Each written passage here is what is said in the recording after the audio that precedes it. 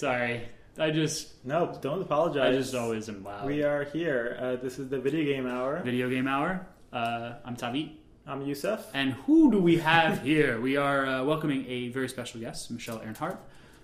And Michelle, you are a writer who is most prominently written for Killscreen, Bullet Points, and Paste. And to our listeners, you guys can find her on Twitter at Shell Earnhardt. That's Michelle without the M-I. Shell Earnhardt. Yeah, correct. Hi. I'm Michelle. It's pronounced Earhart. My bad. I'll let you off Earhart. the hook right now. I swear to God, I've been to so many restaurants where they make the same mistakes. So. I'm so sorry. No, it's okay. Strong women of air and space, you know? Earhart. There you go. Good. There we go. Hopefully mnemonic. I won't disappear in the No, please don't. Yeah. Well, why don't you tell us a little bit about yourself as well? My introduction is just a tiny introduction, just a slice. Yeah. So I am Michelle Earhart. I got my start in writing prominently doing non-game stuff, actually. I did a lot of coverage of like LGBT issues for like Out and The Advocate, but when I moved to getting an internship at Killscreen, I started writing pretty prominently about games, and since then I've written for like Paste, The Atlantic, Bullet Points. I'm going to be writing for a couple of other places soon-ish. I like to think I know a good deal about games without being too arrogant about it. So, Breath of the Wild is one of the games that I've like really dug into recently, and I'm happy to be here to talk about it. Yeah, we're really excited to have you as well. I think Breath of the Wild's been, a game that I've personally been anticipating for so long. I've been like a lifelong Zelda fan. And of course, as like both a Wii U and a Switch owner, it's like the only game that I guess really matters on the Switch catalog right now. But you also played it on the Wii I U, did right? play it on the Wii U. The thing is, like, when they announced the Switch, I actually went in and put a pre-order because I knew they were going to run out. I was just like, I'm going to put in a pre-order now so that when the Switch comes, I can just get my Switch. But then when I looked at like the launch lineup coming up and like the games to come out for the next year, it's like, you know what? I can wait for a price drop. I feel like that's probably it's not what I want to do, but that's the more responsible thing to do. I just play Zelda on my Wii U that I already have. That is very mature of you. Such a wise move. Yeah. I canceled my pre-order, so I do not have a Switch, and I played on the Wii U, but it's pretty much the same version, except you guys took our map functionality away from us. That's true, yeah. It's the spoils of the new hardware. We have destroyed the original intention, which would have had the awesome world map to the Wii U. It's kind of funny though. I've been looking up the speed runs of the game, and everyone does it on the Wii U because of the amiibo support. Oh, because you can basically call down a horse, and so they use the horse to kind of get. Can you across. not do amiibos on the Switch yet? No. Or... Yeah, you can. You absolutely can. Yeah. Oh, buddy, I'm using my amiibo almost every day. Oh, really? Yeah, once a day work? you can do it. Yeah, it works. You have to hover on the right.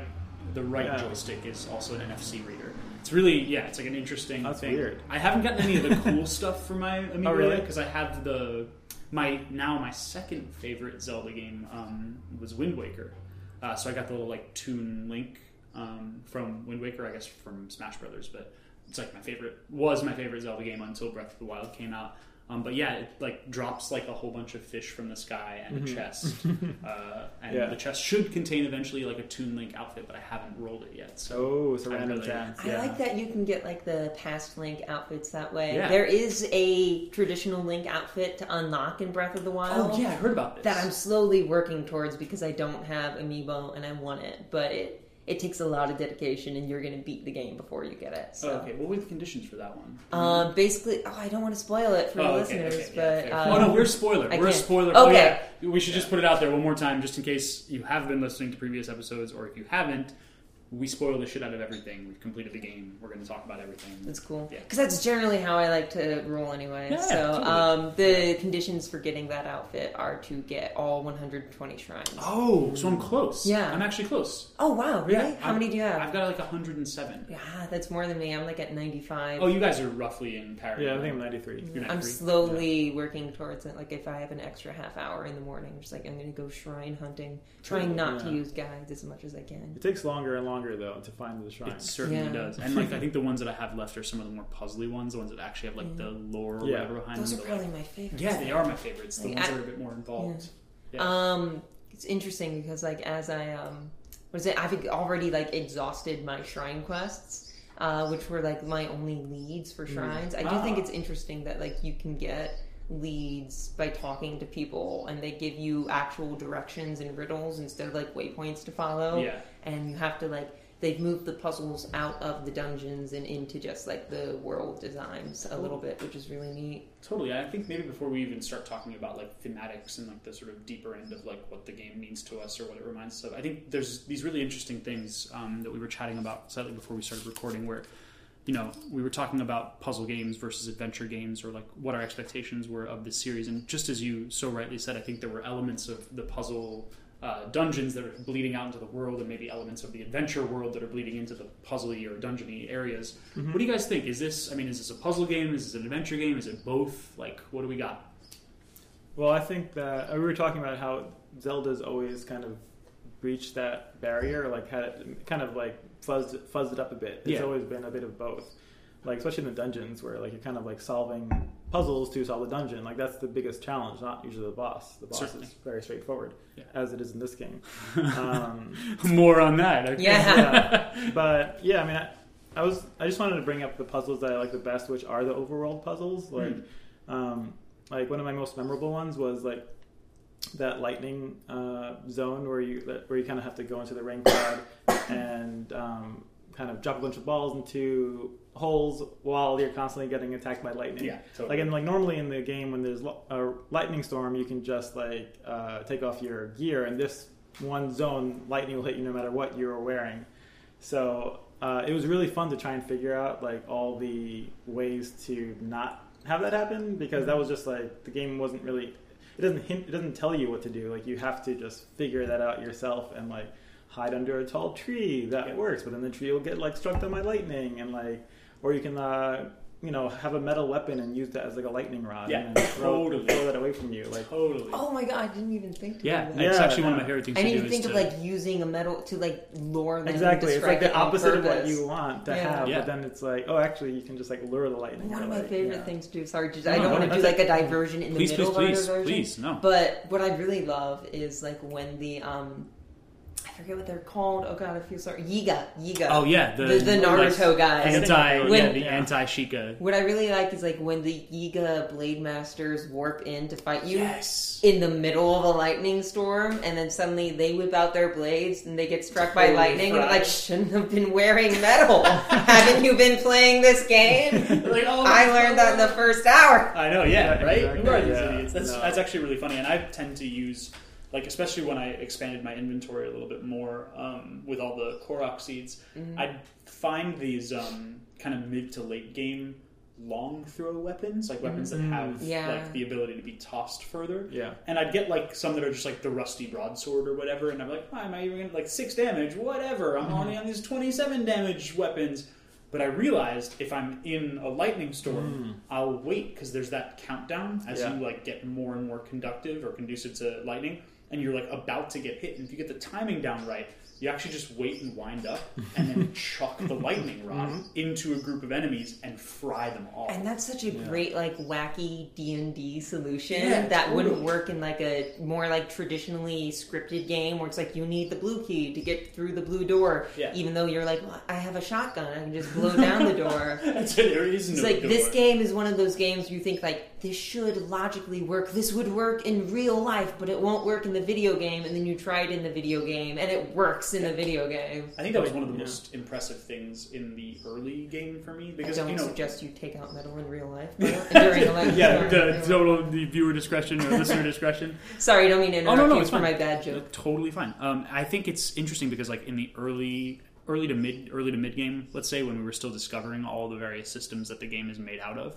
you know, we like the general mass market gamer have become so used to almost the limitations of open world games more than the freedoms that they give you. And I really felt in Breath of the Wild this incredible sense of liberation, where I was like, yeah, like, and I know this is like the simplest thing that you've seen in every trailer, but like, chop down a tree, turns into a log, roll the log towards the water, now you've got a raft. The log floats, I jump on log, float down the river, free ride. Now this sounds incredibly non-adventurous, you know, especially in the context of saving a kingdom from like Calamity Ganon, But I was just, it was just a revelatory moment for me, because I find that it really makes my post-game experiences a lot more fun, because now I feel free to just like experiment, and these systems all interact with each other so wonderfully. I think right before we started recording, we were starting to talk about the Octo Balloon, which I think is like one of your favorite items. The Octo Balloon is probably my favorite item, like non-main.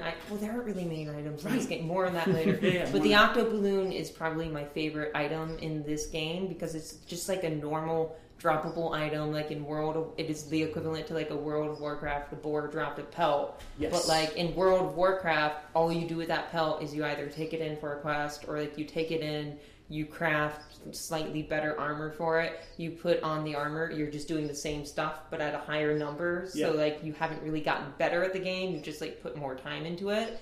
But like the Octo Balloon, what it does is like, because this game's best thing is like interacting like with the world in these weird ways, like we were talking about with the lightning.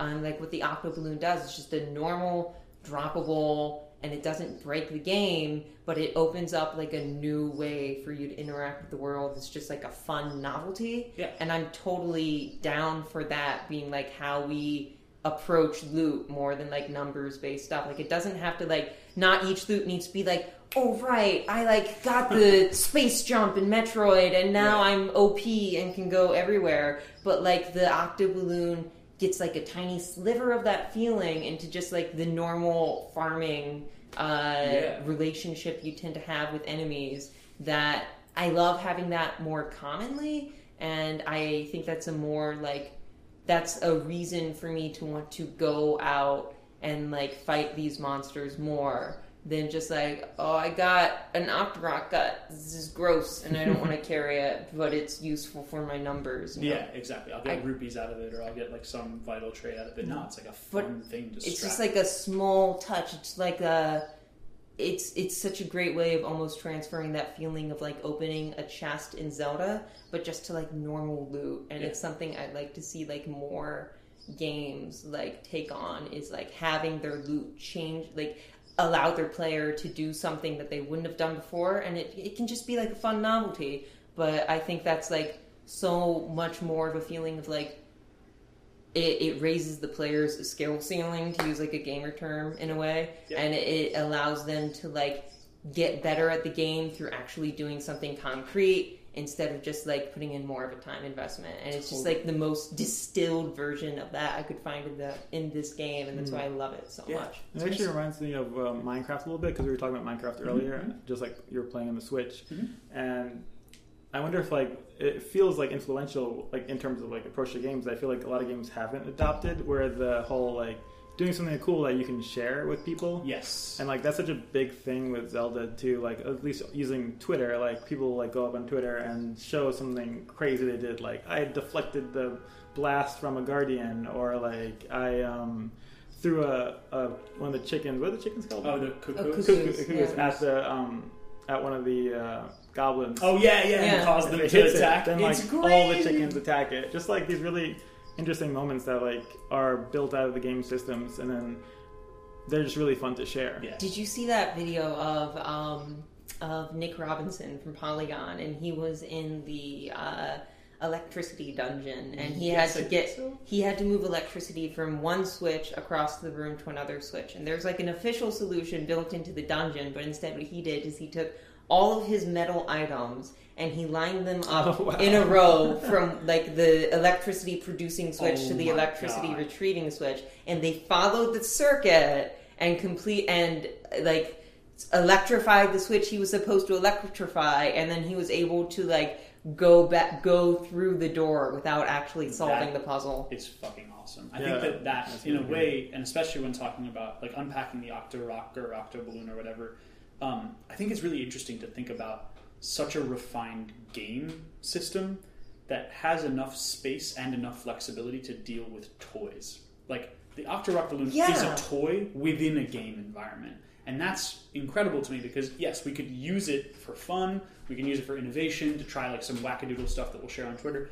we can use it to like make the critical path a little bit easier, but it's just there and it Like- has an identity, you know. In most like ways of playing with the game, it's like the octo balloon is just like a fun novelty. But Yeah. there are ways to use it to like totally break the game Totally. that people will.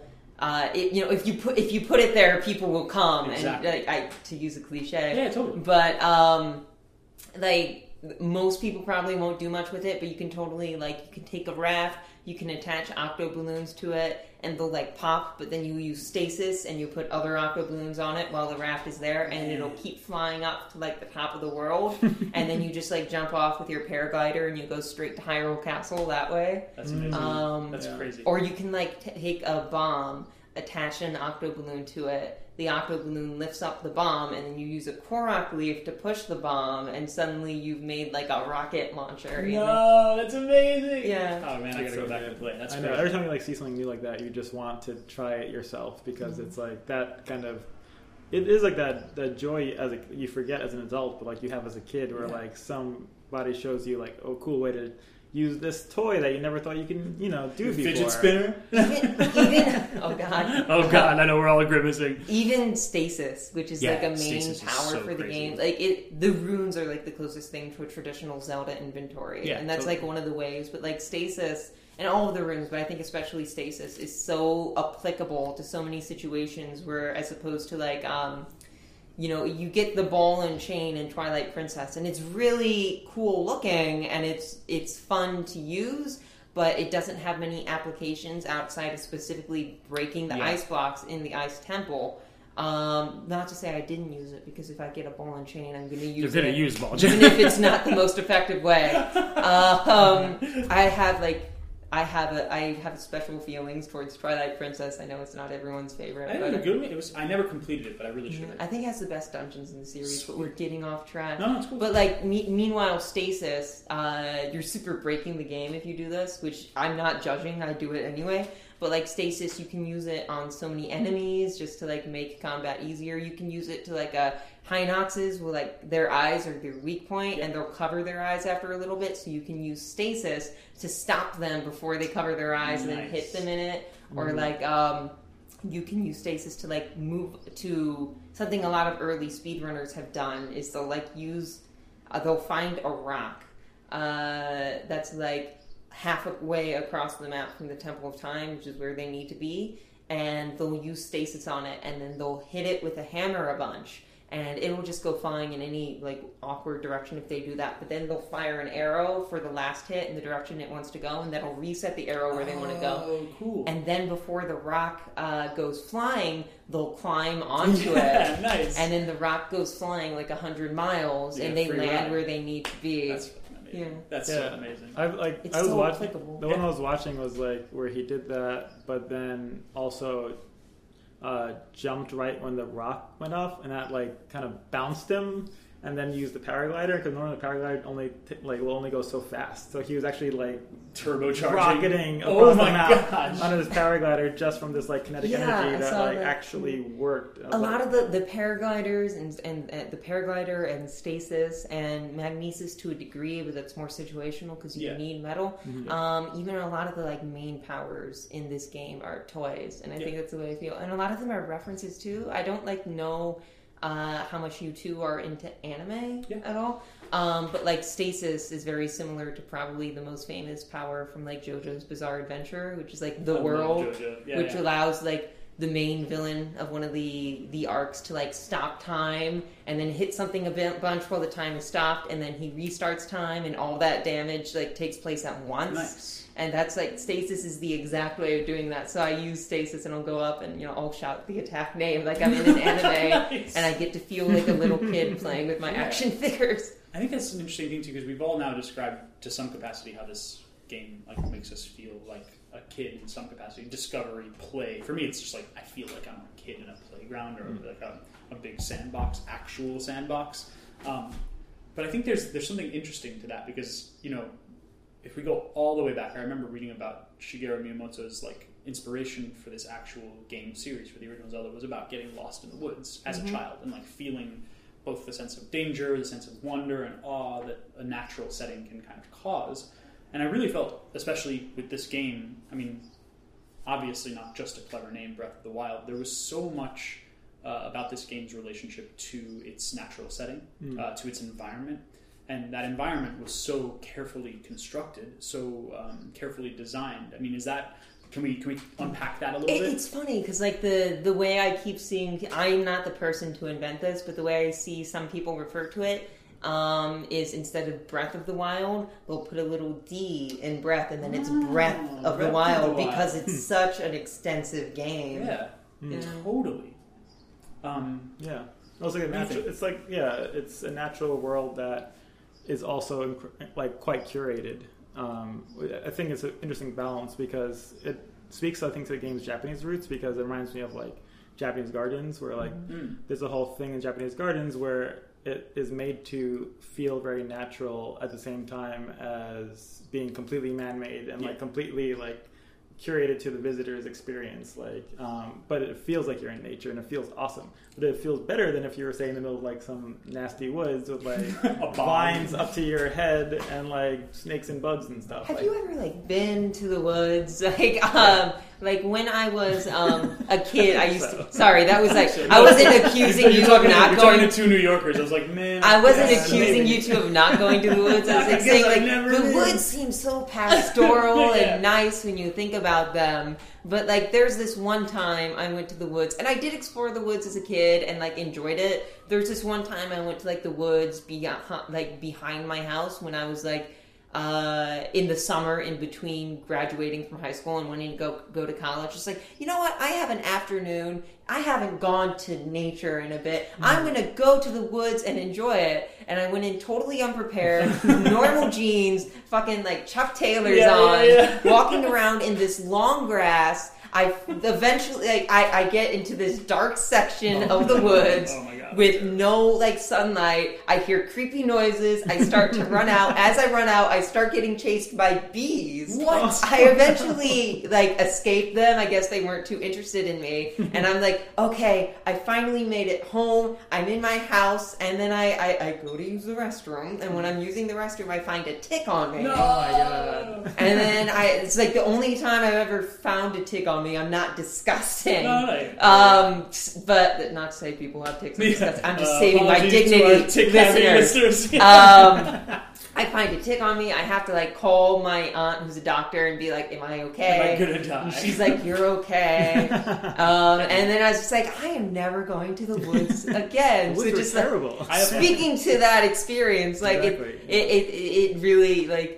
It gets what's nice about going to the woods, and it's still it's a little version, contentious yeah. with you because there's like durability systems and stuff. The game fights back in little ways, but you're not going to find a tick on yourself. Yeah, exactly.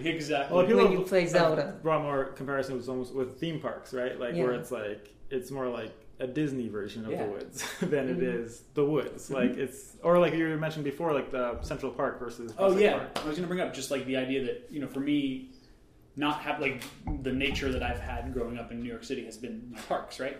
And so Central Park versus Prospect Park was so interesting because when Frederick Law Olmsted and I think it was like something Richard or something Vaux, the two designers that designed both of those parks. One, Frederick Law Olmsted, was just like an actual city designer, city planner, and the other, Vaux, the French guy, was just a poet.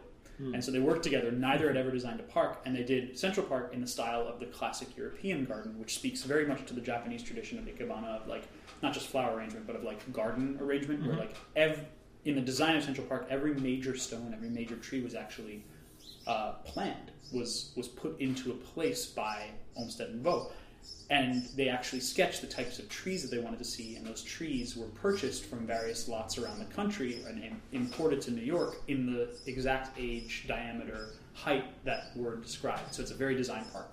Prospect Park, on the other hand, was also meticulously designed, but it was meticulously designed to look like an unplanned, rolling natural space. And I feel like both of those design systems or disciplines were brought to bear in Breath of the Wild's world. And what I really appreciated, I think, about Breath of the Wild's world was that, like, the overworld was the main character of the game. There was more thoughtful consideration put into the design of that space than I've ever experienced, I think, in any other map, in probably any other video game that I've ever played in my life.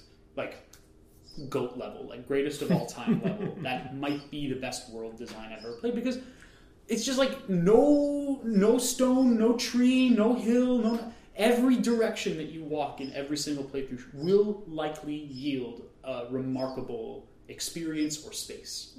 I think it's interesting because a lot of people keep comparing this to Zelda 1. Yeah. I don't necessarily think those comparisons are what are the strongest for me, because like a lot of the puzzles in Zelda 1 are cryptic to the point where they're not really puzzles. Yeah. You either just need to stumble across them randomly, which is almost like it's harder on like a surface level, but it's almost easier in a way because there's no thought process you have to go to. You just brute force it. Yeah. Or you have to follow a map, which is something that's interesting. I think that's a valid design in games. I think it was a little unplanned in Zelda 1 to like the degree that I don't like it. Not that they didn't account for Nintendo Power existing, but like, I do think it's interesting to like have like a treasure map in real life next to you, and then like have a game and you follow the treasure map in real life and like find it on the game. That's something I'd like to see more games explore with.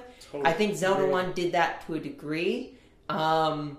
And I think it succeeded to a degree, but I don't think that's what Breath of the Wild is. There's usually tiny little hints for you to follow, and they're not so structured and so critical path and so scripted as to be like Ocarina of Time. But I think probably the greatest comparison within the Zelda series, there are a lot of comparisons outside of Zelda to me. Greatest comparisons for me within the Zelda series for this game are Link to the Past and Majora's Mask. Oh, yeah. Link to the Past, largely because I think that's how a lot of the overworld stuff looks like.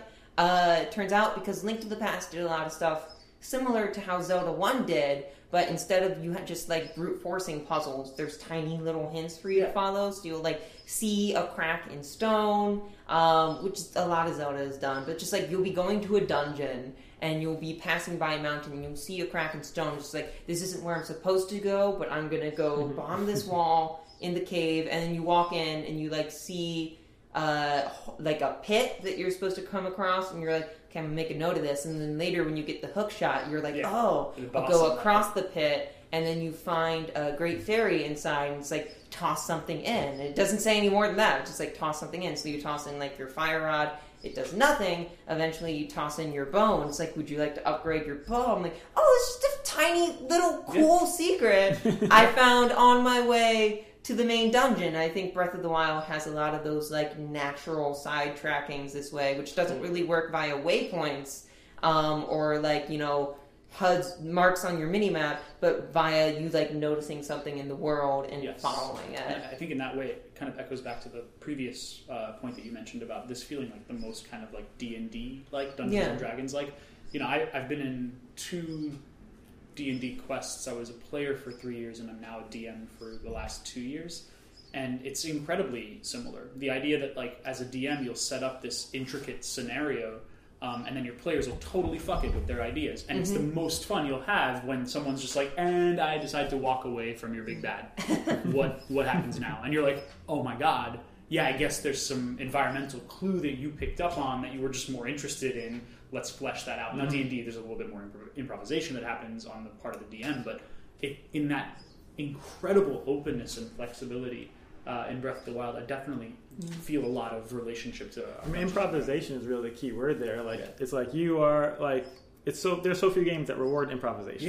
Yeah. And this totally does. We're just like, oh, what if I try like, you know, throwing a bomb on this rock and it knocks that over, and then this chain reaction happens, and like that is like such a specific activity that this game supports, and that's just so startling. Like that the physics are that fleshed out and like run that deep that like you can do so many things that you would normally other game would just bounce off of like some invisible wall or like some. And I think one of the major systems that allowed Zelda to really have that improvisation, that flexibility, is actually its verticality. Strangely enough, like it's a real first for the game. I mean, Skyward Sword had like almost binary verticality. It's like, are you in the sky or are you on it's like superficial verticality. It's just like 2 flat planes. It's like an old beat 'em up where like you can choose between the front lane and the back lane, but there's pretty much no difference in the game. Might as well just have one lane and it would be better if it did. Because I experienced it very early in the game, because I think we went to Zora first, right? Zora's. I went to You I guys went went as well? to, yeah, I Okay. went to it as well. Did you? Do Zora I first? went to the Rito dungeon Oh, first. gosh, nice. So it's interesting because I actually wound up in Gerudo Desert first, and I was like, I'm not prepared to be Yeah. in this I area. know, it's so Yes. scary when you see it. You're like, I don't want to go in there. So but it's interesting because the way I worked across the games, I worked across from west to east. Interesting. And I didn't I had a friend who her whole thing was exploring the entire world map before going to the dungeons. Instead, I broke them up into 4 distinct parts and went southwest. Decided southwest was too hard. Went southeast, then went southwest. Then went northwest, then went south, then went northeast in these little chunks and explored. I didn't do everything first, but I explored a good deal of side quests while I was there, and also explored the main quests. So what I really liked about that is I almost had this whole frontier while that I kept pushing across the border of the game, where I was in the middle of collecting berries for some old woman. But then it's then I look at the map and I'm like, I wonder what's over there in the great unknown. Yeah, And I it's love like, that. Link, not go west, but go east, young boy. Yes, exactly. That's where I had. So the Rito, the bird person, Bird person, village yeah. was my first stop.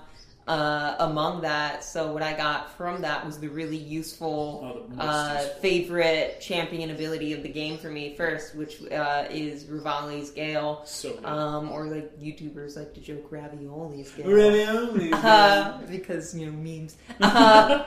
What is it? I got Rivali's Gale, which is my favorite power in the game because that immediately allows you to just get a strong vertical boost right away, and you can use it to traverse real easily because I love paragliding in this game. It's almost like sailing in Wind Waker, but way more adaptable, and enjoyable, and you can change direction without going through menus. And I feel like sailing in Wind Waker, it's so different because it's so lateral and it's so you're only sailing to go to an island, to a destination, right? And I feel like paragliding just was so intuitive and joyful to do, and then was such an interesting way to interact with the map because it almost there's a whole thing where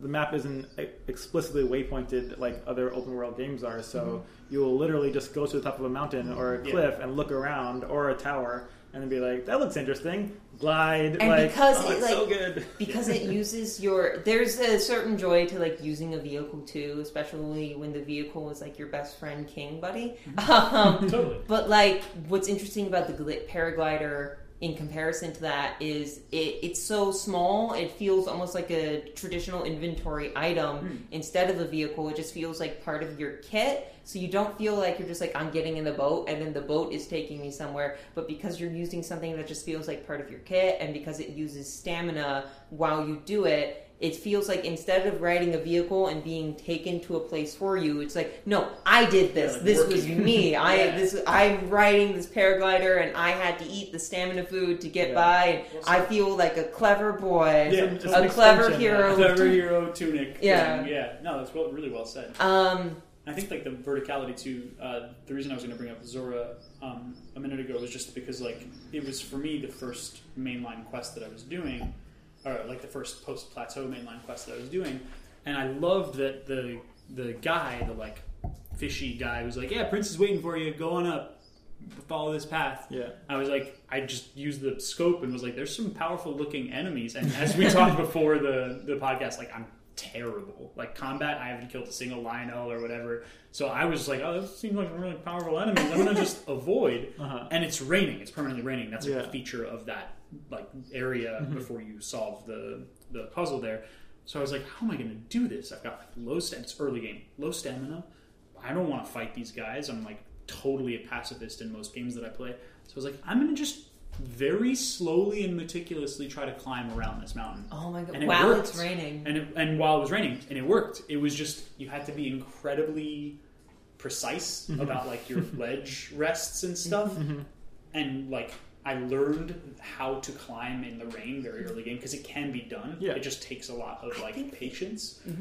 So I just was it was incredible to me because that's for me, and this is almost like the most we've ever talked about gameplay during one of our casts, because I think like the lore was like secondary. The gameplay systems allowed us all to really build our own story. You know, how we overcame these different, you know, areas, these different challenges. So that to me just was like such a revelatory experience, because I'm like, I've loved this series for so long. I'm loving this game mechanically. Okay, the character's telling me to go up this, what looks like a combat challenge path, and I was like, I don't really like to play combat challenges. Well, let me see if I can sneak around. And the game was like, of course you can. You might have to take a little longer. Yeah. It's interesting because, and you can get the stealth suit right at the beginning. Oh, right, yeah. Which is something I wanted to bring up earlier that I totally forgot. I'm going into diversion, No, go, sorry. go. But you brought up Japanese gardens early on. It's interesting that, like, the first town you visit in Link to the Past is Kakariko Village, super like traditional European fantasy town. First town you visit in Ocarina of Time, you do see your main area first, and then you go to Hyrule Castle, yes, which is again super traditional European fantasy town, but more cosmopolitan this time. Mm-hmm. The main town you visit first in Breath of the Wild, meanwhile, is also Kakariko Village. Right. But this is Kakariko Village before it's been repopulated by European fantasy people. This is the first Zelda game we've had with a thriving Sheikah civilization. Yeah. So, like, you can go to another town before it, and in fact, I did go to Hateno before it, because I saw the signs. It's like, I want to see what's over here. Yeah. But and the game like urges you and pushes you to go to Kakariko Village first, which is this very Japanese town, and that's your introduction to like the world and your quest and where you're supposed to go. Which is just like it's a small touch, but it's like it's interesting that like I think it speaks to like the game's ethos, or maybe pathos, that like the framing that it gives you when you're setting out on your quest is a very Japanese one instead of a European one like past games. That's a really, really great observation. I never even noticed that the name flip on Kakariko, reclaiming it essentially, because it's like the houses have such a good like Shinto temple vibe to them, like traditional Japanese architecture. I didn't even notice that. It's a really, really good point. It's really interesting for me because last month I was in Japan traveling for a few weeks, so like that was a big draw for me. Like when because I basically brought my Switch and I was just playing it when I was on the bullet train in between towns. Like, so I played like a good maybe half of the game in Japan just because I had like a lot of like traveling time. And it was like amazing vacation because it was like Japan plus like getting to like play games. And it was really great, especially at one point in my trip we did the Alpine route, which is like this famous route where you kind of go to Matsumoto. It's like northwest of Tokyo, and you can take a bunch of trams over a mountain.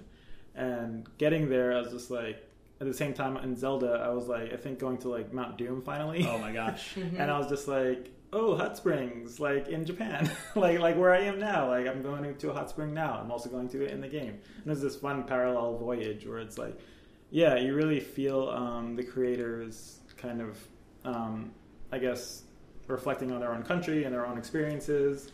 And it feels like like a very Japanese game, more so than any Zelda I've played in the past. Yeah, that's one of the things, because Nintendo is such like a global company at this point, and because it's like one of the big three powerhouses, like it can feel, I think, tempting for their games to maybe water down their Japanese inspirations sometimes to try to hit like a more worldwide audience.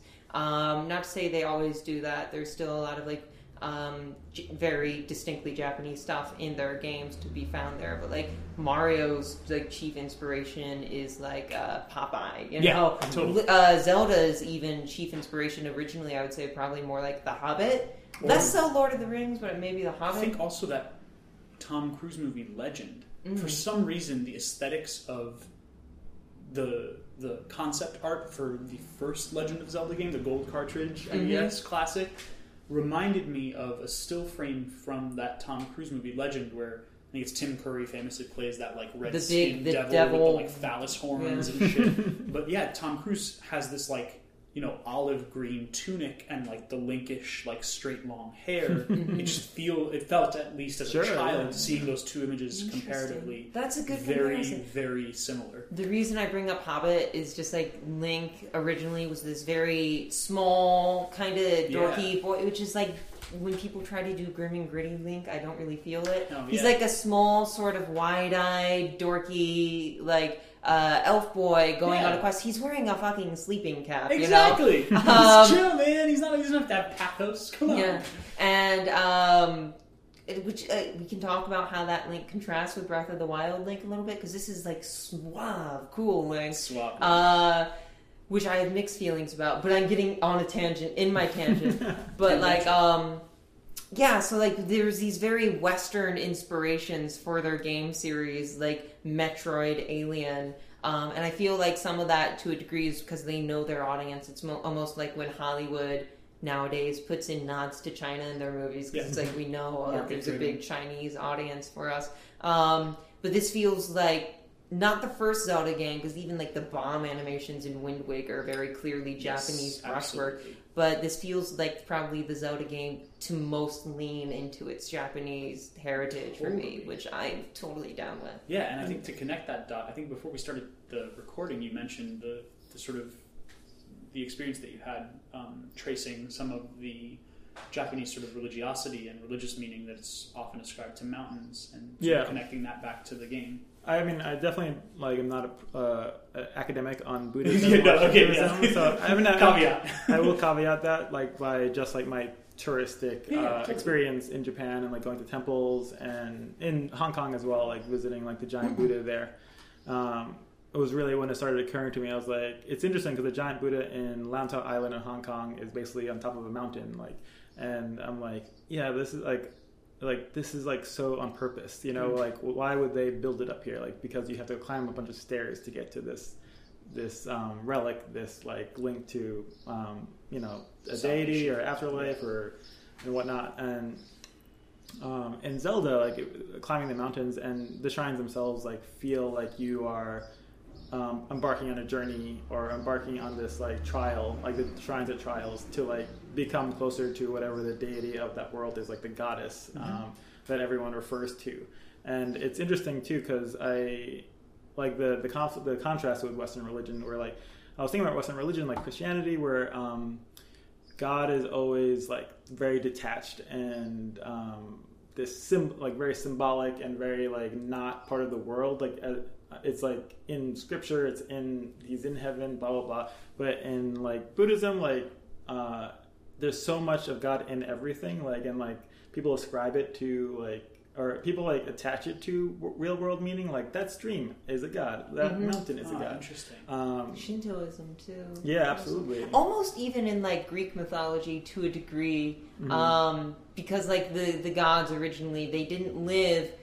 Olympus wasn't a separate dimension. Olympus was just that mountain over there. Exactly. Yeah. And again, the mountain symbology or significance. Like, not to take it away from its Japanese. No, I think that's true too. Like a lot, other religions besides like Buddhism and Shintoism like have mountains having importance, and of course they would, because they're so like grandiose and like it hits on like these older.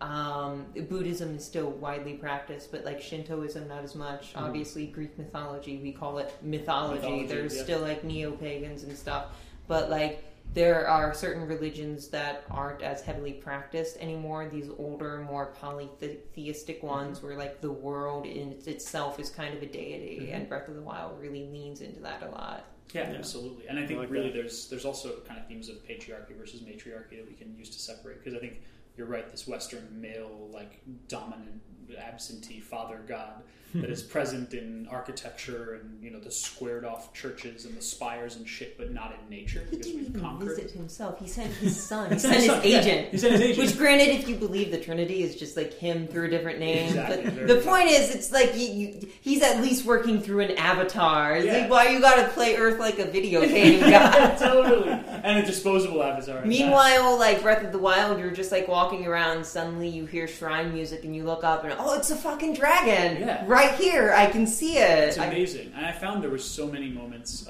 so many themes of religion throughout the experience. I definitely felt that. And of course, 120 shrines, which are, of course, places of worship and places of sort of spiritual power. But I actually found it way more in the element of the high design touch on the overworld.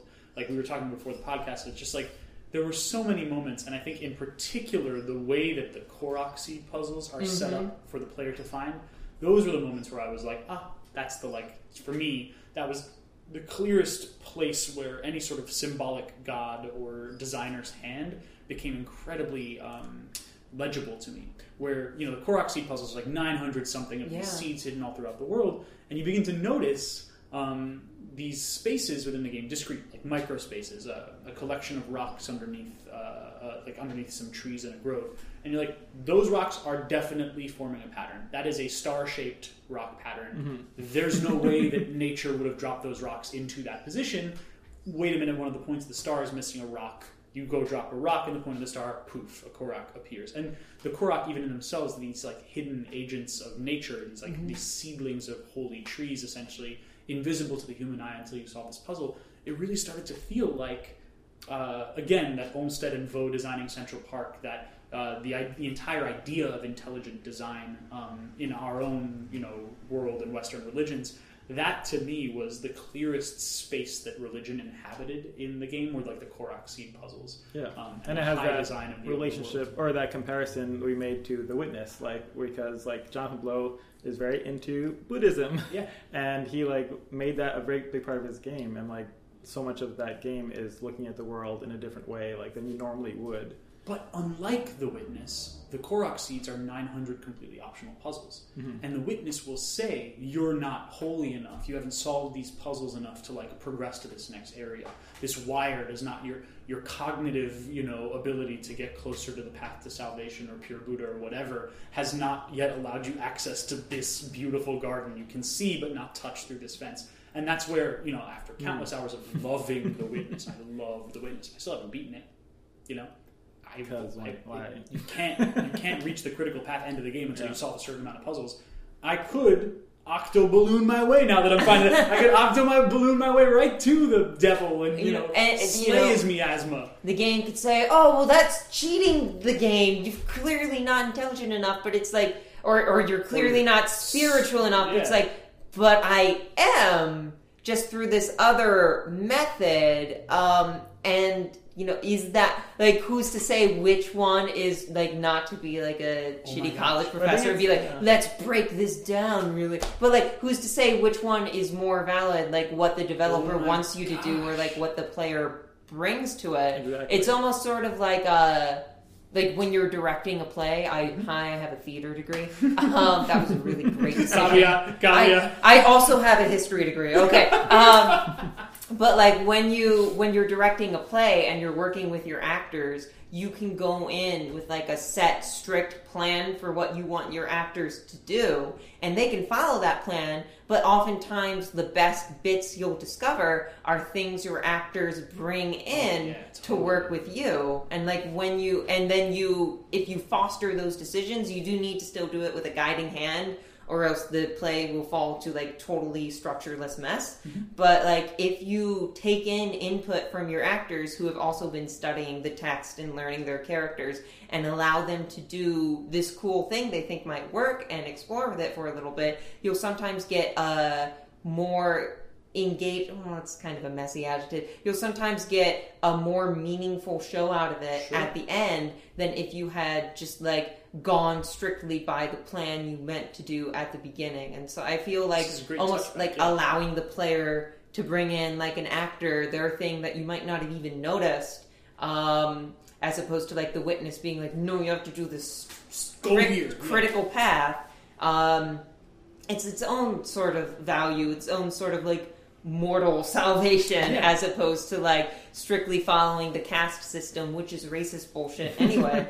They both have an attachment to the world, a love of that natural landscape and that curated natural landscape. But in Zelda, you started off. He walks to the edge of the mountain and it's look at this world! It is so good! Yeah. And you're okay, I believe you. But you can in Zelda, it's an accidental a discovery. Like you're just like, oh yeah, I gotta go kill Ganon, blah blah blah, and then you're like, oh, this world is super magical. Well, like it's this. Weirdly enough, if the witness and its critical path or its insistence upon a critical path is its sort of rote path to salvation or the path of Buddha or whatever, then Zelda to Breath of the Wild to me takes on a bit more of like a transcendentalist experience, but it's still like a Christian transcendentalist, like the original like Thoreau, like still based in Christianity transcendentalism, but this idea that like we're self-made deities in a way, we're existing within a frame or a structure that is greater, of course, than our own individual God power, but that we have the capacity to find that God within ourselves. And I love the theater comparison that you brought up because it is a perfect touchback to the importance of improvisation as a mechanic in this game. Like I love the improv mechanic. The improv conversation that you brought up too. That's totally. Also a point that I hadn't really, like, it's a great word to ascribe to it. And I come from I did a bunch of theater, not a theater degree, but a bunch of theater, but I did even more improv. And I find that those tools of like openness, of saying yes to whatever scenario you're in, it just creates a perfect kind of relationship to the mechanics and to the systems that this game presents you. Which is why, like, I really enjoy coming back to the game. Like, I did start playing again just after I beat, like, before we started recording, because I beat Ganon and I put it down. I started playing other games, but I came back to it and I was like, I wonder if I'm going to have the same drop off that I experienced with a lot of other games where I've completed the critical path. And I'm like, I'm getting too over this shit. I don't want to replay games. Give me new experiences. But I'm loving it. Like, I boot the game back up. I'm right outside of the chamber where I slayed Ganon on the last playthrough, and I was like, oh, okay, so I guess that just can happen again. Cool. I fly off the Hyrule Castle, and I just find myself in like some grove in Hyrule Field that I'd never seen before. I realized I had missed a shrine, like I just had walked by it, and I was like, oh, silly me. And this game is still just this basic system of interacting with the overworld is still rich with possibilities. And that, to me, is one of the greatest joys of the game overall. It's like any 15 minutes I choose to play this game, I can just do some weird, wacky stuff. I can roll that log down the hill into the river and try to surf it, whatever. Sorry. So it's just like fun. It's just fun for me to be back in it. Yeah, before we get into this, I just like want to like go back to the transcendentalist point really quickly, because I think that was a really great conversation that you started there. And there's just like one point I wanted to mention there. Specifically related to the Koroks, which I think is really cool. Just like even when you're in like Ganon's castle, which is just Hyrule Castle, but now Ganon has it. Even when you're within Ganon's castle, which is the most foreboding like area in the game, it has its own separate music track, which I can't remember. Is that the traditional like Zelda There's overworld hints of theme, the Zelda or overworld. like it like brings it in as like a motif. Yeah, it's a tone. or it's a like motif, it's the old Hyrule Castle theme from Link to the Past. I think so. But, and then it also has this dark miasma in it. But even within this like very hopeless area, there's like maybe 5 or so Korok seeds you can find, They're and everywhere. as soon as you find them. As the foreboding music starts, and you get the like playful Korok coming back, like "You found me," yada da, and it's just like a complete tonal whiplash. But I don't think it's a bad thing. Instead, I think it really means something that even in this like really sort of corrupted place, this very unnatural place, I don't think it's like a coincidence that Ganon's castle is like the most industrial area in the game. Totally architected space. There's like 5 or so very playful, very kind, very teasing, like natural beings that are just enjoying life. They've come to hell just to play hide and seek. And I think that just by existing there as a group of people living their own lives, they are corrupting that corruption and almost in a way like bringing it back to what it's supposed to be and owning it and appropriating it in a way that I think like again just by existing as natural mortal beings, they're creating their own sort of spiritual significance within this very dark place. It's wonderful point. Well, it's like when I first read about people like this, like the person who discovered all 900 in like the first week or whatever, and I was just like, God. Well, what do these people do? For me, it was like the equivalent. Yeah, exactly. It was the equivalent of being like, I mapped every vertice on this 3D model, like in this game. Like it feels like that. This whole like Deus Ex Machina, like they're like like to scour the world for all these Koroks is to like see a different world to become Dr. Faustus, to have ultimate power. I mean, but it's like almost like the very act of trying to collect them all, I feel like takes you out of the game, how it effectively is able to communicate what it is. It's interesting because the game is playful about that in a way too, because I've been praising a lot of this game's open world stuff, but it's interesting. I'm usually very suspicious of open world games, which we can talk about more later. And I don't think Breath of the Wild entirely... There are things I don't like about this game, believe it or not. I don't think Breath of the Wild entirely breaks that, but it's probably the open world game I like most. But it still like has it out for certain open world conventions in a way, like to a degree. The Korok seeds, we've been praising them, but there are times when they're just like a very traditional open world collectible, and it's like, check them off the laundry list. All right, this is boring. I don't want to go through and find all your coffee cups, Alan Wake. Yeah, exactly.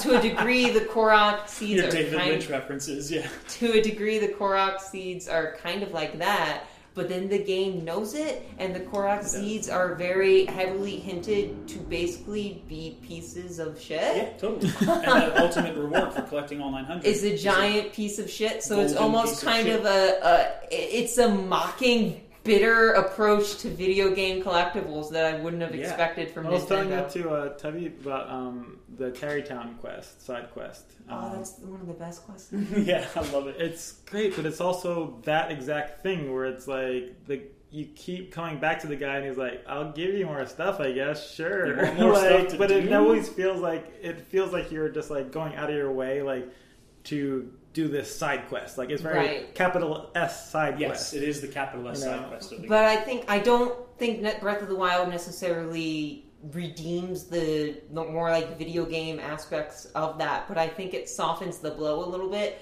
in the same way Majora's Mask does by populating that side quest with these very distinct evocative personalities that you get to know, and it culminates in like a wedding, and it's like, really great ending. I ending. sent my child off and now he's getting married. It really is one of the better endings of a side quest in the game. And then it just exists there as like this group of outcasts that you helped build a town for, and it's like, oh, there's the little Rito guy who's like, I hate you, Mom. I don't want to work for your store. I want to open my own store. And you first meet him and you're like bratty teen, whatever. And then later you invite him to Tarrytown and he does open his own store. It's like, you know what? Oh, right, you did it. You went out and lived for yourself. You put words behind it. I respect you. Sell me bomb arrows. That's so hard. And then it just continues to exist as this great like post-game reward because it's so hard to find like bomb arrows elsewhere or like fire arrows elsewhere. You can just go to this guy whenever and he has all the arrows. Everything you need. Whenever you want. Rare materials too. You can buy diamonds. You can, Yep. No, I definitely loved it. And I think the thing that struck me, I mean, just sort of, we should maybe transition over to discussing kind of more of the lore, because this is a game I think that's made of gameplay before any other system. This is a game about playing it, right? But there is a story, there is a lore, and there are themes within that. So I just wanted to sort of open it up to you guys, obviously, like with what do we think of the lore of this game in particular, like. Well, I know Michelle has some. Okay, so, you're gonna put me on. Well, no, I mean, I can speak as well, but I want to. Do you want to open up with positive notes or negative notes? Sure, however we want to go. We can go. For me, like I felt like one of the biggest themes of the game, and this is a bridge to talking about the lore. But one of the biggest themes of the game that expressed itself in all of its various systems and in its plot, to me, was just impermanence. And it's funny that we talk about religion. It's funny that we've been talking about like any sort of spiritual side to this or paths to salvation or whatever, but I mean, this is a game that has a lot of rebirth in it. It has a lot of sort of in the system's sense, the degradation of your weapons is a constant proof of impermanence. Like everything but the Master Sword can be broken, and even the Master Sword can disappear from your inventory for minutes at a time if you overuse it. And even the Blood Moon, right? The Blood Moon that resets all of your progress of murder across Hyrule. This brings all of your enemies back to life. This kind of impermanence, to me, became one of the most lasting and valuable contributors to like my great time in the game. It's one of the reasons why I think I'm so excited about coming back to it post Critical Path, is because honestly, you know, the last boss still exists, right? Like the game as a game with a capital G is always going to be the same loop. And from waking up in the Chamber of Rebirth to now having my last autosave be at the door to the final boss, those two spaces are actually pretty much equal. And they don't matter. You know, you're talking to an atheist and you're talking to someone who like does not believe that there is a path to salvation or does not believe that there is an afterlife. The theme of impermanence really played heavy on me, and in a good way, good heavy. And then, of course, to transition to talking about it not as a gameplay topic but as lore, it's all over the world. The world is in shatters. It's crumbled. The calamity has happened. You know, everything dies. Everything moves on, and 100 years later, there are a few people who remember and experienced the calamity and survived it, but they've moved past it. You know, the great sort of the great lore of the game is already old news, and in that way, finally, it created this incredible, wonderful, positive sense of impermanence for me. Well, also, I feel like it's this ability or this like desire to move on that's really interesting. There's a conflict there because like all the quest giver characters are still attached to that calamity. Like they are still reliving like it, hurt by it. Yeah, hurt by it. They want Zelda to be free, etc. But that can't happen until you kill Ganon. But to kill Ganon is to basically end that or unpause that button. Yeah, the 100 years feels like a pause button. Like it feels like nothing, like while you were sleeping, nothing actually really changed, and nothing can change until Ganon goes away. Like so, it's like it's kind of interesting, like that impermanence factor. Like it feels like the world's on pause. Like it feels like the world's in this like kind of border state, this transitionary state, like where it's not like it's not able to move on until you finish the game. Exactly. But it's at the same time it's there for your enjoyment. Like it's like you can't enjoy it after you finish the game. Then you're like kicked out of it. Yeah, there is no world without the adventure. Yeah, it's interesting. It's weird because I think you bring up a good point that like when you beat the game, it resets to like your first save before you beat the game, and the world exists in a continual state of like apocalypse. Yeah. At the same time, I feel like a fucking asshole going around doing all this like meandering shit, knowing Ganon is still out there and Zelda, like the brave, like loyal princess she is still constantly sitting there doing her job. Link is like, all right, hold on, I gotta find this guy's chickens. Let me just take 100 hours. Yeah. Let me just hold on. Yeah.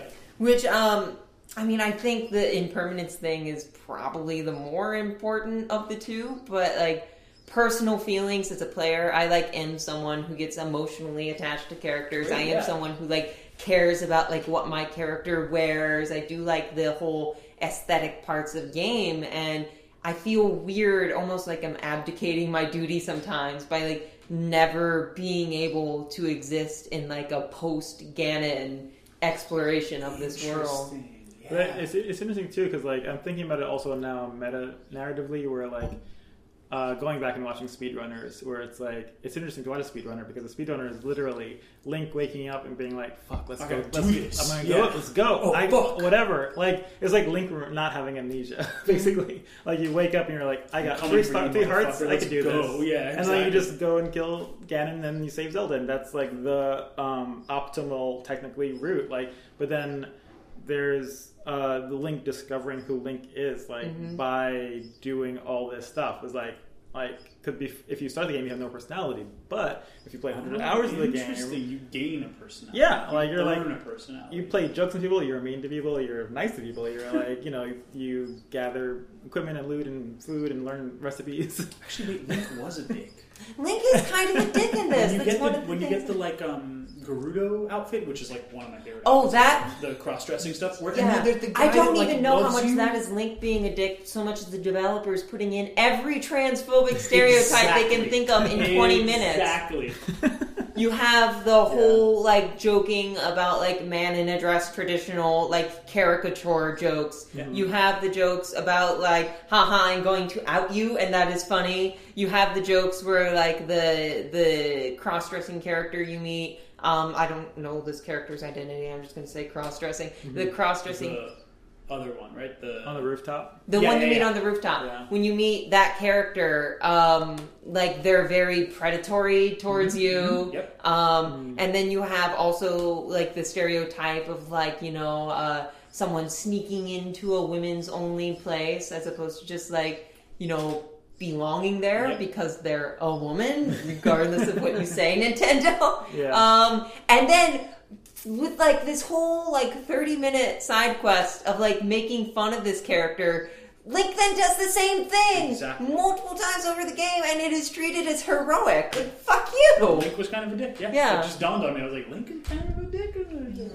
Yeah. But, I mean, also, just like Link in this game, it's interesting the way they portray him. Of course, Link has always been very light on character, but like I mentioned earlier in the podcast that like there is a traditional Link outfit that you can get without amiibo in this game, but it is something you have to very much work towards. This isn't really a Link who like works in that outfit. I don't really see him wearing the dorky sleeping cap and like green tunic, Peter He's like Pan cosplaying as Link. whatever. I see him. He's already gone on a quest. He failed it. He's old and grizzled, and now this is like his Solid Snake coming out of retirement. I'm the expert. I have one more job to do, right? Or like his Guts, or like Samurai Jack from season 5. Yes. This game is very much like that. He loses his sword. I hear it's Evil awesome. continue on, but this game is very much like that. This is like my quest has gone on too long, and now I'm old and bitter. I'm like, that's not really Link to me, and like maybe that would work in another game, but like one of the issues I have in this game, and then when you have Link and he's talking to NPCs, his like denials of quest are usually very sarcastic, and I'm like having trouble thinking of them on the spot because there are like hundreds of them. But I remember like responding to a lot of them being like, that doesn't sound like something Link would do to me. That's kind of like you can deny the request, that's fine, but you don't need to be an asshole about it. Think about it. You're a great hero. Then he keeps like journeying around, like just taking his time while Zelda's fighting, being the woman in the background who doesn't get enough attention but doing more work. Yeah, I feel like we're finally so close to actually having a real characterization of Zelda. It was so close, but But by giving her more character, it becomes more problematic. Yeah, by making her more rounded. I want to get into that, but I just want to like finish saying this Link is very much. I feel like he's kind of separate from the way the world is designed in a little bit, because I think this very wide, appreciative world that we've been talking about would be a great thing to put like the wide-eyed, I want to be a hero shonen protagonist Wind Waker Link into, Toon Link. or Exactly. like the young Link into not Majora's Mask young Link. That is also a one more quest guy, but I think it's done better in that game because the game is very explicitly built around it. But I think the way you explore the world in this game, which is very much like like a child going through the woods that we mentioned earlier, is separate from this almost sort of grizzled action hero Link they're building. Yeah. And I feel like I would like this Link better in a different game, but like for me that it's simplistic. But for me, that wide-eyed sort of adventurer Link was very special to me because, when I was a teenager, I had an issue, as I think a lot of so-called gifted students do, of being kind of arrogant and a jerk about intelligence because I don't have physicality to lean on, so I have to say, no, well, I'm smart, and that validates me as much as your popularity does, and I'm going to be rude about it now. And I was really into Zelda games at those times, and I thought, well, Link is smart too. his whole games are built around solving puzzles and intellectual challenges, but when he goes into a dungeon, he doesn't immediately think that he knows the layout. He starts out with a blank slate. Mind is like, okay, well, this could go any number of ways. I'm going to slowly unpack this puzzle box and take it as it comes, instead of like going like, oh, this eye thing on the door is probably nothing. No, this is the real thing I saw when I came in. I'm smart. I'm going to go there, and like wasting his time forever. Instead, he's like, no, this probably means something. He's a mechanic. Yeah, I just like, he's very much takes things as he comes in those games, and obviously I'm characterizing a lot of a very blank character here. Sure. But like the way you approach like intellectual challenges in Zelda puzzles as a teen for me helped me overcome my arrogance a little bit. That's awesome. Because I thought, well, if I don't go in assuming I know the solution already, but rather take the solution as it comes, that is actually like the more mature way to handle it, and that's actually, going to lead me to the solution quickly. And so I sort of mellowed out a little bit by identifying with Adventurer Link. Toon Link's kind of a mellow character, but this Link is kind of high-strung, and I don't necessarily see high-strung Link fully appreciating the shrines that he's going into, That's fair. I think that's totally fair. High-strung Link skips through the shrine and animation. High-strung Link realizes you can turn your controller upside down on some of those physics puzzles, and it will flip the entire labyrinth. Which I absolutely love as like a mechanic, but I do love being able to fuck the game. This Link, again, I can't really see him in the sleeping cap, and I like cute shit really like that. Yeah. This one's got the top knot, or like the hipster back knot thing, ponytail going. Yeah. This Link hangs out in coffee shops. Exactly. We're a little over, but okay. Any parting thoughts, you guys? You wanted to unpack Zelda a little? Yeah, I want to unpack Zelda a little bit. I also want to unpack open worlds in general if we have time. Sure. I don't want to take a few more minutes. Yeah, spend too much, but I spent a lot of time talking about Link there, but I think the big failing for lore in this game with me is probably how they handle Zelda. Sure. Because I think in general, I like the lore. I like the impermanence. I like the religious approach to the world. I like how Ganon is sort of a less concrete, polluted force as opposed to like a guy. Yeah. An actual physical boar man. Yeah. I like so much of what this game is trying to do, but I think when the game tries to build it out into like actual cutscenes and dialogue, I think it shoots itself in the foot a little bit. Like I said, like the dialogue it gives Link doesn't fit the actions he does in the game. And it's interesting. I think the main lore thrust, the main storyline thrust of this game, if you actually go through and collect all the memories and whatnot, is actually Zelda's story as opposed to Link, which I really appreciate. But the character arc they take her through is something I have contention with, because her whole thing at the beginning of her arc is that she doesn't have her traditional Zelda magic powers that she normally would have, and instead she has, like, she's an academic, she has interest in science and technology, and she wants to study, and then her father's like, no, you can't do that, you have to go... Dick, right? That's such a dick. You can't be a smart woman, you have to study magic and religion, and, support... Know your place. Yeah. Don't play DPS, you have to play Mercy, you're a girl. Exactly. And to a degree, and you would think that this is like the setup for a traditional Disney princess I want more story, where she gets liberated, by the end.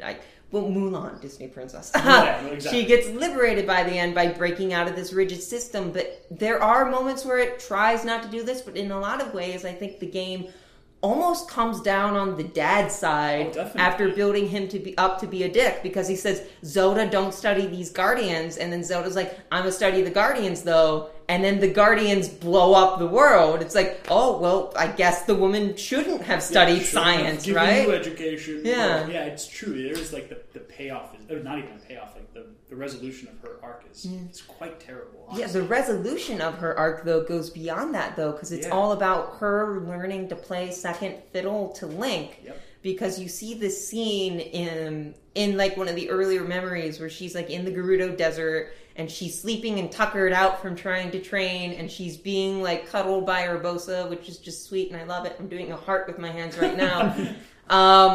And Link is there like watching, and Urbosa basically turns to Link and is like, you know she hates you, right? Yeah. Because you can use the Master Sword and she can't access her hero abilities. And she feels bad about that. And you would think then as a player be like, all right, well, this is building up to her unlocking her hero abilities, right? And she does, but that's not like a heroic reclaiming of her character.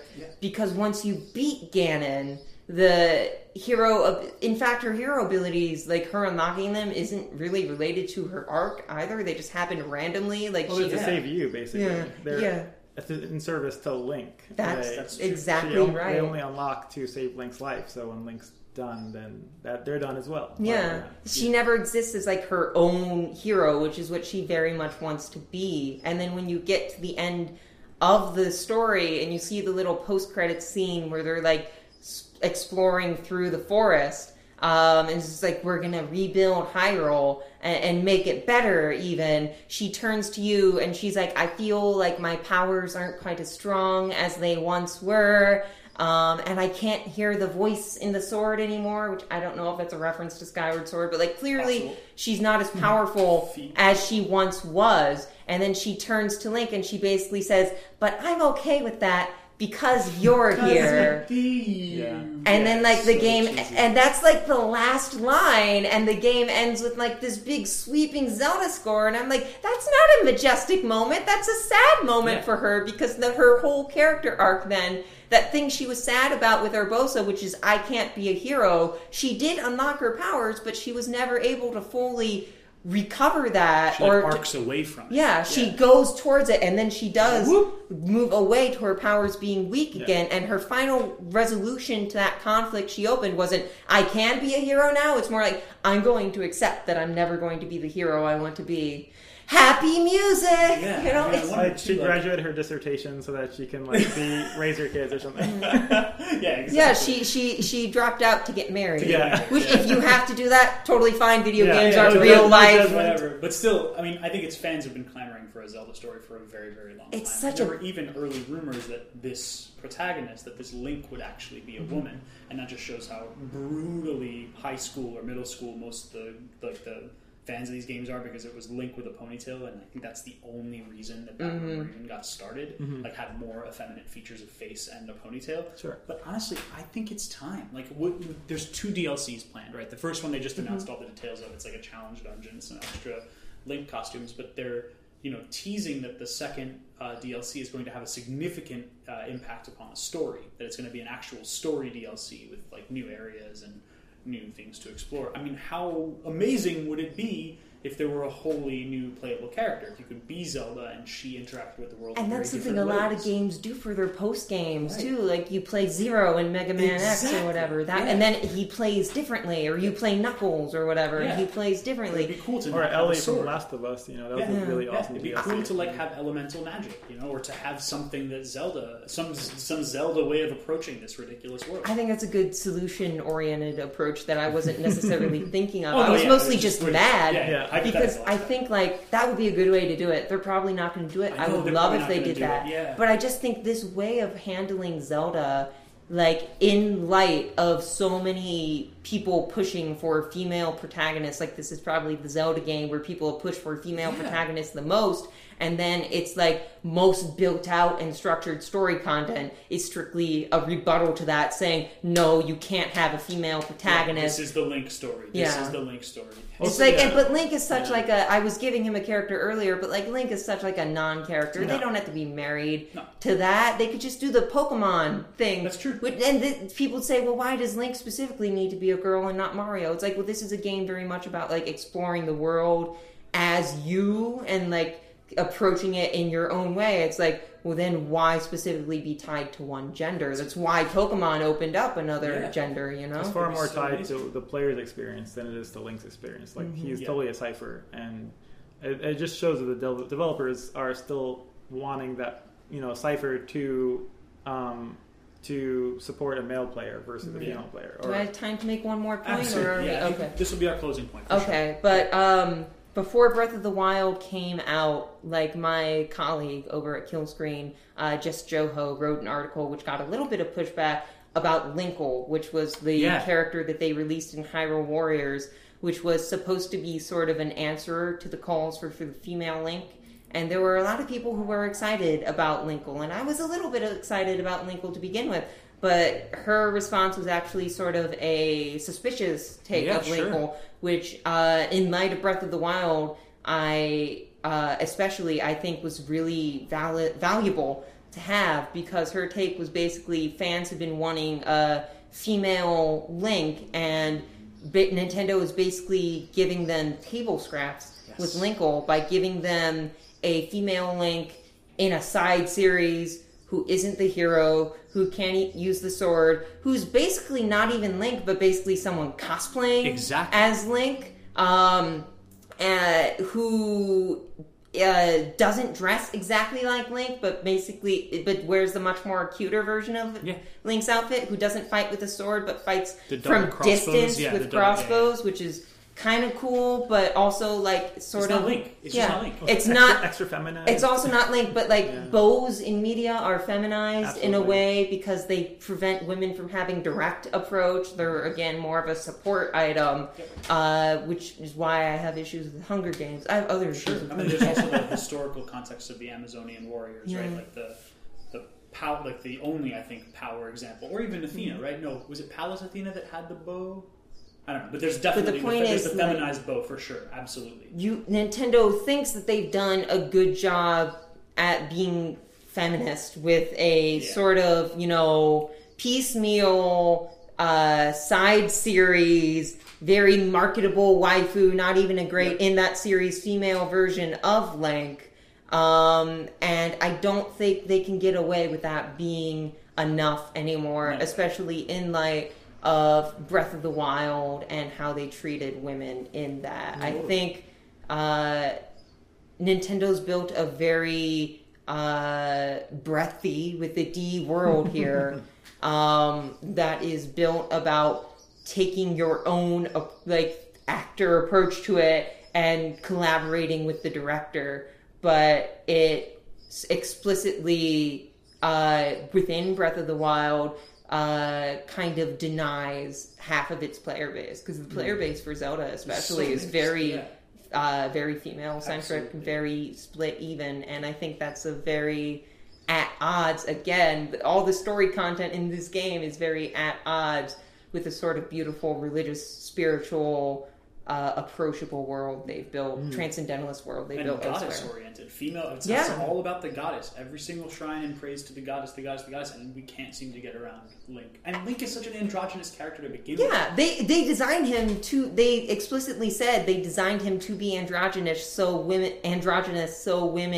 could identify with him. Yes. And I'm not saying I don't like the androgyny. I'm trans. When I was in high school, I was pretty androgynous. I've always been pretty feminine looking. Yeah. I identified a lot with Link because he kind of looked like I did when I was younger. But not every woman looks like that. And, even an androgynous man, they identify as a man, they're still a man. Yeah. So it's like trying to have your cake and eat it too. Like the whole kabuki theater thing where like men will dress up as women, and like there's a whole cultural history. It's almost like out. These half-hearted attempts, like an androgynous Link or Linkle, these half-hearted attempts at being inclusive to their female players are more insulting than if they just weren't there at all. I agree. I agree. I think it's definitely it's a missed opportunity, really, because you are the most heralded family or mass market game developer or game publisher in the world, in the history of video games. Like Nintendo, it's part of the big three. It's definitely underselling compared to Sony,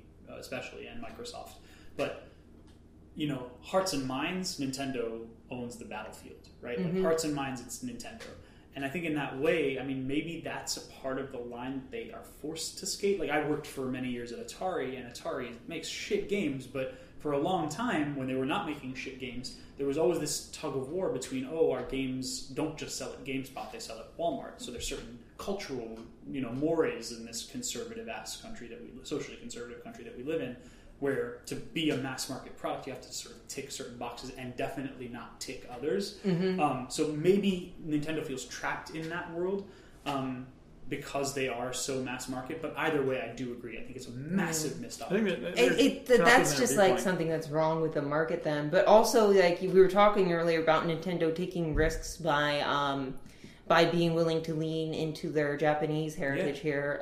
If they were willing to lean into doing the gender stuff that they're clearly listening to because they're half-hearted trying to play to it, I feel like that would honestly reflect better on them, even in the Walmart area. I think so too. I think in the long run it's the right move to make. Maybe, and hopefully they move towards it in a really respectful way.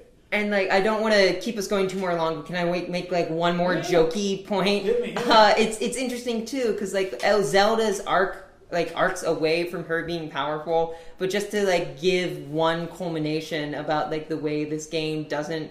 It centers itself around women like goddesses and whatnot, but it doesn't fully respect their the things that they bring to this world. Zelda's arc clearly ends on her being okay with not being strong, but at the same time, she spent 100 years while you were sleeping keeping evil locked in a sealed castle. Yes, that's amazing. And it is the most like, you know, quotes unquote male privilege thing in the world to deny that monumental achievement while saying, no, Link is the real hero here because he got a sword that beats the monster for him. Yeah, exactly. That's the thing, too. Zelda doesn't need a tool to do her job. Link has to she is the magic. She's the conduit of this incredible power. Yeah. And also, let's not even get started on the Great Fairies. Link needs an extra thing. Yeah, totally. Yeah. Well, awesome. This has been an amazing episode. Michelle, thank you so much for lending us your Thanks for having me on. Very great discussion. Enlightened mind. This is amazing ideas. And as always, we should thank Old School Brian at Old School Brian track. Yeah. Yep. And Yusef, thank you so much. Yeah, thank you. As always. And to all y'all listeners out there, thank you.